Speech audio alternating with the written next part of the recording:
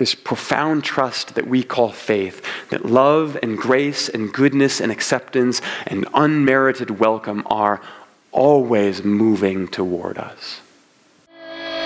Welcome to the Commons Cast. We're glad to have you here. We hope you find something meaningful in our teaching this week. Head to commons.church for more information.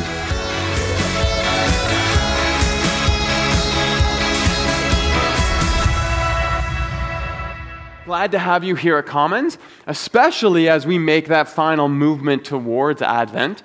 Today we are finishing up a longer series on the character of Joseph. Next week we begin the season of Advent together. And I don't know about you, but Christmas has kind of snuck up on me again a little bit here. But now that we see it peeking around the corner, I'm starting to get excited as well. And Christmas is a big deal here at Commons. We are preparing for 5 Christmas Eve services. They all will be packed. And we're working really hard to make sure there's room for everyone. You can help us with that by registering for tickets at commons.church/Christmas. Again, you never need a ticket to get into church, especially on Christmas Eve, but registering helps us to ensure that we have seating for everyone. Now, another big part of Christmas at Commons is our annual Advent campaign. And every year, we try to take some of the generosity that is engendered by the Christmas story and point that away from ourselves towards those in need. And our goal this year is to raise $50,000 on top of what we're already doing all year. And that's a big number, but together I really think we can do something incredible. And so starting next week and through Advent, we are going to highlight some of the projects that are part of this Advent goal. But really quickly here, I want to give you the 4 big projects. First, we have a new 4-year post-secondary scholarship that we are providing to a young mom finishing her high school across the street at Louise Dean School. Second, we have an expanded collection of local agencies here in Kensington, and this year also in Inglewood, which we're really excited about. Third is our ongoing efforts for benevolence and local aid for those in the Commons community that need some help throughout the year. And then finally, we're doing another round of fundraising for our refugee resettlement efforts here in the city. And if you saw the news this week, then you know that our newest family arrived here in Calgary on Monday. This is Nagat and her 4 children, and they are an Eritrean family that have arrived from Sudan. And our teams have already been hard at work for months now preparing for them and getting them settled this week. And you can head to commons.church/Advent to contribute to these projects, but also to learn more about all of them that are happening at this time. And this is a season where this community has been incredibly generous in the past. And so we want to thank you in advance of an Advent that we know will be very open-handed. Now, that's Advent, but we're not there yet because we still have one more week with Joseph. And I hope that you've been enjoying this series. I always find it personally engaging to get to dig into some of these longer sections and take our time with them. Joseph in particular, though, is just a very literary, very beautiful story. And there's a reason that stories like these have endured for so long. They're good stories. They're human stories. And even when we take 8 weeks to digest them, there is still a lot that's left on the table. And so I hope that if you missed a week here or there, you're able to catch up online. You can always head to commons.church, and there you'll find video and audio from the weekends. We know everyone can't make it every week, so do that. But in 7 weeks so far, we have seen Joseph start off as this brash, arrogant kid with literal dreams of grandeur, who is loved by his father but ostracized by his brothers, whose jealousy eventually drives them to evil. They kidnap Joseph, they sell him to slave traders, and they tell their father he was killed. Joseph gets taken to Egypt and sold to a man named Potiphar. He impresses his new boss, and he gets put in charge of the household. And that's great, but when there is systemic imbalance of power, injustice is always one step away, and Joseph is falsely accused by Potiphar's wife and immediately thrown into prison. And there, Joseph becomes the stand-in for any marginalized person whose body and voice and experience has been ignored or exploited by those around them. I'm reminded this week that we observed the Transgender Day of Remembrance for those who've suffered violence. And we have stories of missing and murdered Indigenous women that surround us. We all have people in our lives who've been victimized by power and ignored by the structures of the world. And even if we struggle to relate to Joseph's predicament here, we are surrounded by these stories all the time. And yet, even in prison, Joseph impresses. And eventually, Joseph gets pulled from prison to interpret the dreams of Pharaoh. 7 good years are coming, 7 bad years will follow, and Joseph's advice is to prepare now. And so last week, we noted the very striking image the text gives us of Joseph, who we once knew as brash and arrogant and young, now being called on for his wisdom and discretion and discernment. And I love this idea that who I am today does not limit who I might become tomorrow. I have things to learn, and I have experiences to gather. I have more to be than I am right now. And rather than become frustrated by that learning curve, I choose to be excited by it because it means that there is always more ahead for me. Now, today, Joseph has been put in charge of Egypt. He is rolling out his plans for the nation. And we are finally going to get the long-awaited payoff to the dreams that we started with all those many weeks ago. Because today is the reunification of Joseph and his brothers. And so let's pray, and then we'll dive into this story. God of all grace, help us this day as we reach toward the end of this narrative, to place everything that we have read and experienced so far into this larger context of reconciliation. Might we know you as the God who is drawing all things back to yourself, the God who is invested in more than the ordering of creation, but also this complex dance of relationship and healing. If we need to, might we begin a process of reconciliation with you today? If we need to, might we begin a process of reconciliation with family today? If we need to, might we begin a process of reconciliation with each other here in this room, in this moment today?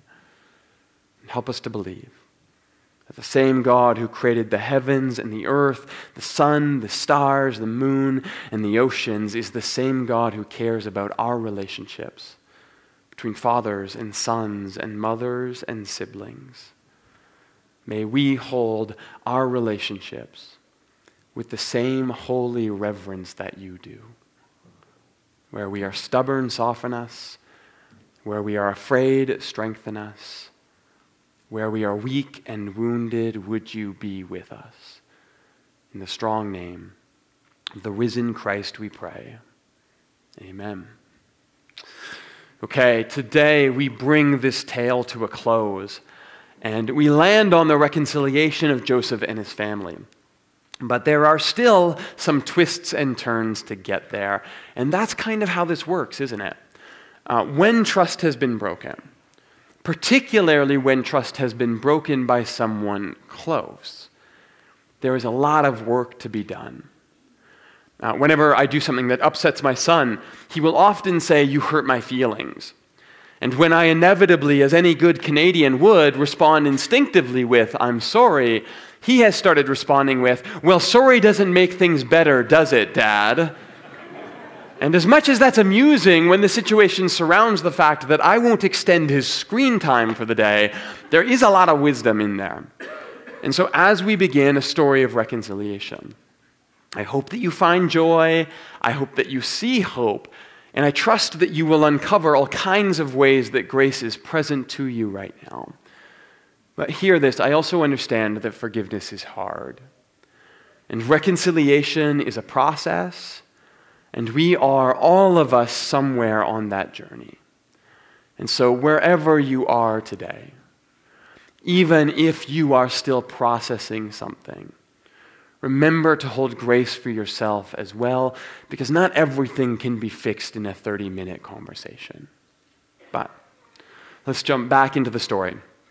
At the end of chapter 41, and this is verse 56, where we read that when the famine had spread over the whole country, Joseph opened all of the storehouses and sold grain to the Egyptians, for the famine was severe throughout the land. And in fact, all the world came to Egypt to buy grain from Joseph because the famine was severe everywhere.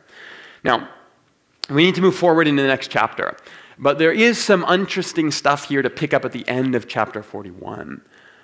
Last week, we saw Pharaoh put Joseph in charge of his empire, and I think this is one of those moments where we have to give some credit to Pharaoh. Good leaders know when to hand away power. And really, anyone here who aspires to have significant impact needs to learn this as quickly as possible. Because anyone who is a compelling leader will inevitably and very quickly become their own bottleneck if they try to hang on to everything. And if we had another week in this series, I would have called it Leadership Lessons with Pharaoh, because the first thing that he does after putting Joseph in charge is send him out on tour. And this is brilliant, because here's the thing about leadership. We all know people who have apparent authority. Like that means they have a title or a position, or in this case, the endorsement of Pharaoh. But we also all know that doesn't always translate to actual authority. Because the people who have real, actual authority in our lives are not the people with titles. They are the people who show up. And the people who get to know us, and the people who earn the right to lead us. And so even after Joseph is given the authority, he still goes out and he crisscrosses the nation and he meets the people he needs to work for and with if he wants to lead them well. And again, we need to move forward because there's lots for us to cover today. But everyone here, you are a leader in some significant aspect of your life. And these are two really important principles to hang on to. One, that when you have authority, you need to learn to give it away to the right people. And two, when you are given authority, you need to learn to earn it anyway. But Egypt is full of grain. And so they open the storehouses to the people, and other nations come to buy grain from them. And so now in chapter 42 we read that when Jacob learned there was grain in Egypt, he said to his sons, "Why do you just keep looking at each other? I've heard there's grain in Egypt. Go down there, buy some for us so that we may live and not die." Now, there's this weird phrase here. Jacob says to his sons, "Why do you just keep looking at each other?"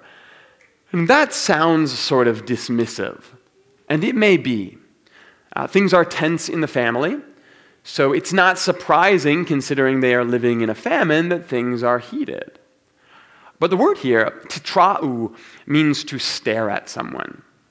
And what's interesting is that elsewhere in the scripture, this word is only used in the context of meeting someone in battle. That is, you stare them down. So it could be that what's going on here is that hard times have now turned these brothers against each other. And what Jacob is saying is something like, why are you fighting with yourselves when there's a famine that threatens all of us? And I think that's probably more common than we realize, isn't it? When things are hard, we look for scapegoats. It's almost like it's hardwired into humanity, this need to shift our problems, our predicaments onto someone else. And often, in the absence of an easy target or an outsider that we can blame, the next target is actually those who are closest to us. And so when you find yourself feeling almost irrationally upset with someone you know that you love, sometimes that's a sign to slow down and step back and take a breath and think about what's happening inside of you. Because often what happens is that it has less to do with them. And it has more to do with how you are struggling to process something in your story. But what happens is that Judah and 9 of his brothers are eventually sent down to Egypt to buy grain. And Benjamin, the youngest, is kept at home with Jacob because in the absence of Joseph, Benjamin has become the new favored son. But at this point, a lot has happened. Joseph has become governor now in Egypt, and he is married and he has 2 sons of his own. Sons he has named Manasseh, which is a play on the word for forgotten, and Ephraim, which is a play on the word for fruitful. And so in some sense, we get this signal that Joseph has made peace with the past. Either he knows he has been forgotten or he has forgotten the past, but either way, he has become fruitful and blessed in his new life. And yet all of a sudden, here come his brothers. And verse 7 says that as soon as Joseph saw them, he recognized them. But he pretended to be a stranger, and he spoke harshly to them. "Where do you come from?" he asked. Now, we could ask why Joseph recognizes his brothers, but they don't recognize him. And that's a good question, but there are some practical reasons. First of all, more than 20 years has passed at this point. And while Joseph's brothers were men when they last saw him, he was 17. And 17-year-old boys can look very different from 40-year-old men unless you're me. Because seriously, if I shave my beard, I could still pass for 20 these days. But that's actually another good point, because in Semitic cultures, men wore beards. And in Egyptian culture, men were clean-shaven and they often wore makeup. And so it's unsurprising that Joseph looks nothing like what his brothers remembered. And also remember that Joseph is not going by Joseph at this point. He has been given the name Zaphannath-Paneah by Pharaoh, which means something like God speaks and he lives, or, and this is a real translation, the man who knows things, which is a pretty awesome name to be given, I think. Point is, Joseph has an Egyptian name. Joseph looks like an Egyptian. Joseph talks like an Egyptian. Joseph walks like an Egyptian, and I'm pretty sure the Bangles wrote a song about him. Anyone under 30, you don't get that joke, that's okay. But Joseph asks, "Where are you from?" They tell him, and he says, "Lies. You are spies. You have come to see where our land is unprotected," and he has them thrown into jail. Now, it's not unreasonable that Joseph is a little vindictive here. Not healthy, not good. I'm not endorsing his strategy, but understandable nonetheless. His brothers did sell him after all. But he also has a bit of a plan here. And actually what he does is he starts to show a bit of his hand. After 3 days in jail, he comes to them and he says, "I see that there are 10 of you here, but I know about you. I know that you're spies. I know that there are 12 brothers. And one of you is going to stay here in prison, and the rest of you are going to go home, and you're going to get your youngest brother, and if you don't get back here with him in front of me, I will execute one of you." Now, in the background here, there was an effort by Joseph to get all his brothers together in his presence and to fulfill his dream, perhaps, maybe to have them reconciled. But it's not hard to cheer for Joseph, at least a little bit, as he puts the screws to these guys. I mean, I liked John Wick as much as the next guy, and we all revel in revenge fantasies. But it is important to remember that not everything you read in your Bible is meant for you to emulate. Some of it is here for you to avoid. And just imagine the brothers are too fearful and they don't return, and Joseph gets to murder his brother Simeon. I mean, that's a story that plays out all the time, all across the world. Revenge is not novel. And that's not a story that's worth holding on to and remembering. But the brothers say to one another, "Surely we are being punished because of our brother. We saw how distressed he was when he pleaded with us for his life, but we would not listen." And Reuben said, "Didn't I tell you not to sin against the boy? But no, you would not listen." And now we must give an accounting for his blood. Or literally, what it says here in Hebrew is, now his blood is required from us. And what's fascinating here is that the brothers are talking to each other in front of Joseph, but they're talking in Hebrew, and so they assume that this Egyptian has no idea what they're saying, but of course he does, doesn't he? And so we read that Joseph has to leave the room because he breaks down crying over what he hears. And there's something really powerful here. Because in a sense, Joseph is testing his brothers, but in another sense, maybe he's being tested as well. Like he can stand before his brothers and he can keep up his facade, he can keep his identity secret, and he can vent his frustration with them, but when he sees their deep shame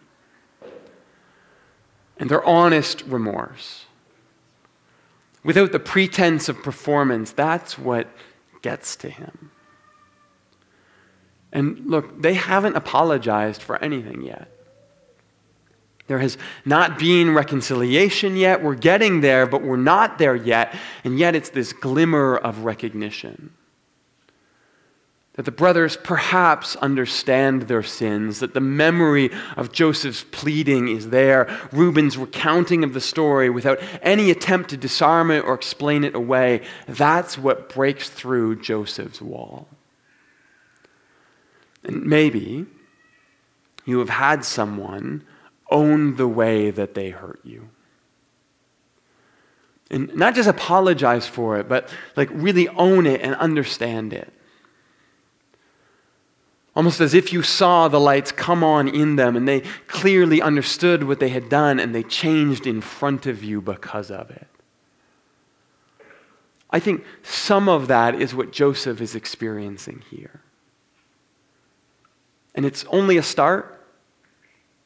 Reconciliation will take a lot longer and a lot more work, but there seems to be a glimmer of hope in Joseph for what might become possible. Because you see, if Joseph's heart can soften, then forgiveness becomes possible, and that means reconciliation is thinkable. And that means that in every small moment when someone acknowledges their missteps, and our hearts are altered and forgiveness is offered, the gospel is experienced somehow in real time in each moment. And even the hint of that is the tangible reminder that we are not defined by our worst moments. We are always the moments that we choose to live out of here in this moment right now. And it's possible that you have hurt someone and they're not ready to hear your apology just yet. And it's possible that you've been hurt and you're not ready to forgive just yet. But these stories are here to remind us that there comes a time. And if it's not now, that's okay. It's a process, but don't lose hope for what's possible. Because as touched as he is, Joseph is not ready to forgive yet. And so he sends his brothers home to get the youngest brother, Benjamin, and he tests them a second time. This time, he sends them with the food for their family, but in it he hides the silver that was used to pay for it. And so the brothers return home and they open their sacks and they find the silver and they worry that it will look like they've stolen it. And so they explain to their father what has happened, and they tell him they need to return with Benjamin, but Jacob says, "My son will not go down there with you. His brother is dead, and he is the only one left." And my goodness, Jacob can be an awful father at times. Like imagine saying this to 9 of your sons when one of your sons is being held in prison, his life in the balance, and you still want to play favorites. And look, I'm not going to put the blame for what happened to Joseph on Jacob. It was the brothers who made their decisions, and they have to own that. But notice here that even when you get away with it, evil is not going to take you where you want to be.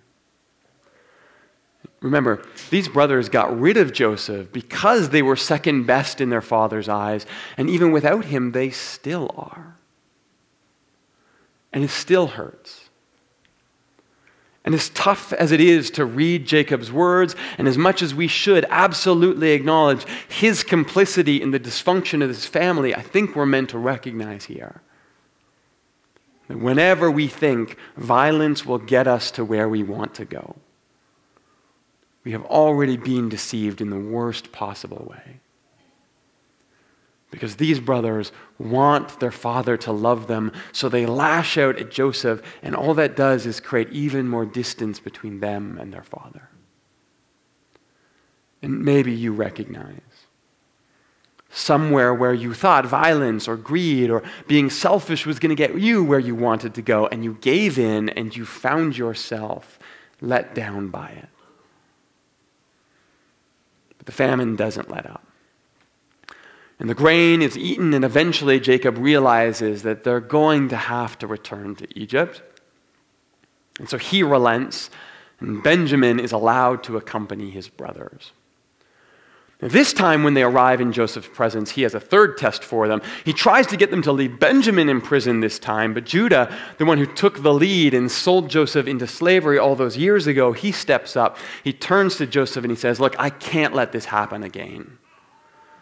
Let him go home. I'll take his place. I will even be your slave if I need to, but save my brother." And it's at this that Jacob could no longer contain himself. And he cries out and he makes himself known to his brothers, and he weeps so loudly that the Egyptians in the next room can hear him. And he says to his brothers, "I am your brother, the one you sold into Egypt. And now do not be distressed. Do not be angry with yourselves for selling me here, because it was to save you that God sent me ahead." And this is one of those moments where too many words are probably unhelpful. After everything that we have seen in the last 8 weeks, I would argue that there is very little left to add to the story except simply to read it aloud. But I do want to draw your attention to 2 things here as we close this series. First, Joseph says, "Do not be distressed, do not be angry with yourselves." And in Hebrew, the words are atzav and yichar. And the meaning here, according to Victor Hamilton's commentary on Genesis, is probably something like, do not feel pain for the past, do not cause yourself pain in this present. And I think this is really important.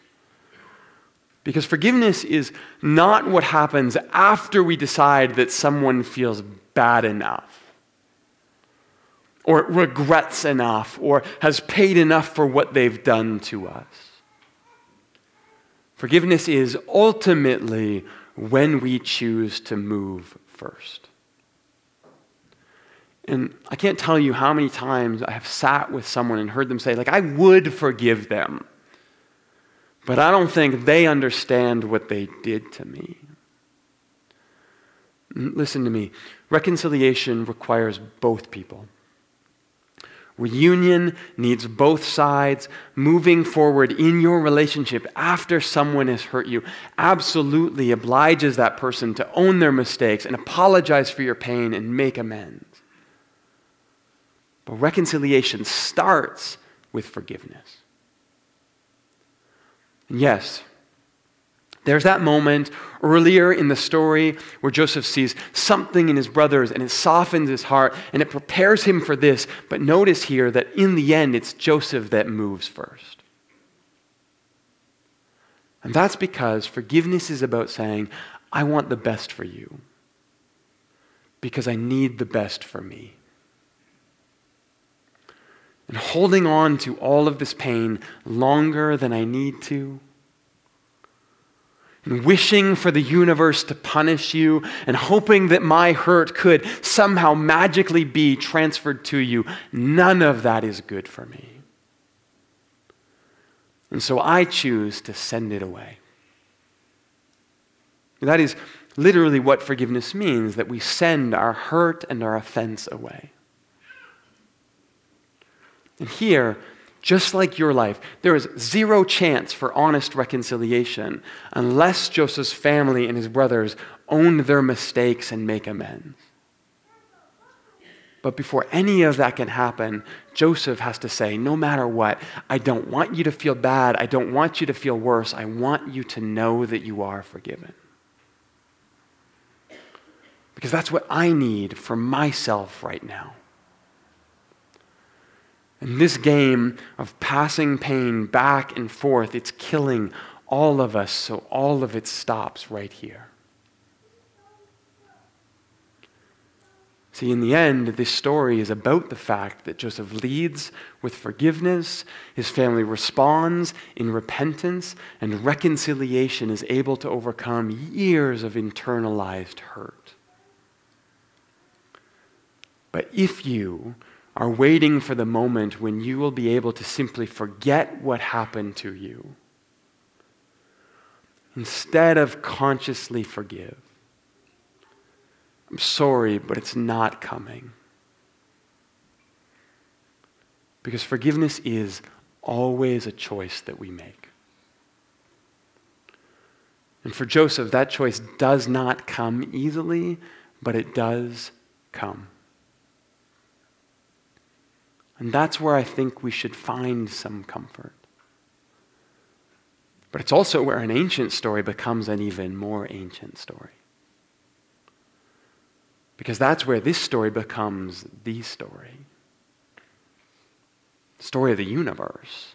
The story that was incarnated and enfleshed in Jesus. The story that next week we begin to prepare ourselves for the arrival of. Because this is the gospel story. That God chooses to forgive. That God always moves first.